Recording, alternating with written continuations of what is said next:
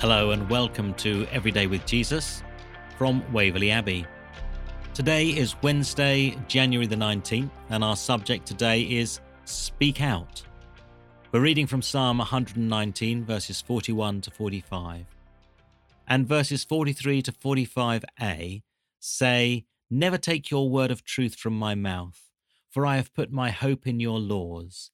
I will always obey your law forever and ever. I will walk about in freedom." In emphasizing reading God's word daily, which is the purpose of Everyday with Jesus, there's a danger that we assume we're critical to the understanding and communication of God's word. Whilst it's true that the word needs proclaiming, look at Romans chapter 10, verse 14, God's creation itself always remains as a clear revelation to his reality. Again, Romans chapter 1, verse 20. Our challenge is never to lose sight of God's word, but in ordering all of life so that it represents it. We are ourselves a living revelation of God's truth. This places a lot of responsibility upon us as the clearest expression of the trustworthy nature of God, together with his promises, and one might add, his warnings. We are daily pressured by peers, culture, family, and work to divert from living God's way in taking what appears a shortcut to survival. Yet our survival is always in God's hands, and we are to submit to his governance over our personal lives.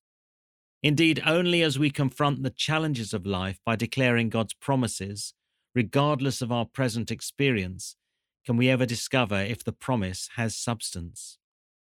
The character of faith is always to anticipate God's presence, awaiting us within the unforeseen. This is perhaps the greatest challenge God's word confronts us with. As Selwyn Hughes himself remarked, no one has ever tested the resources of God until they come up against that which is humanly impossible. Now, how confident are you when it comes to testing the reliability of God's resources?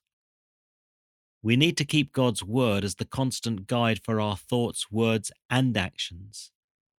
And this is how we live every day with Jesus. Let's pray together. Lord, may I meditate on your word until it becomes my instinctive way of life. Amen. Scriptures to consider would be Psalm 19, verses 1 to 14, Psalm 119, verses 41 to 64, Ephesians 4, verses 29 to 32, and Colossians 4, verses 2 to 6.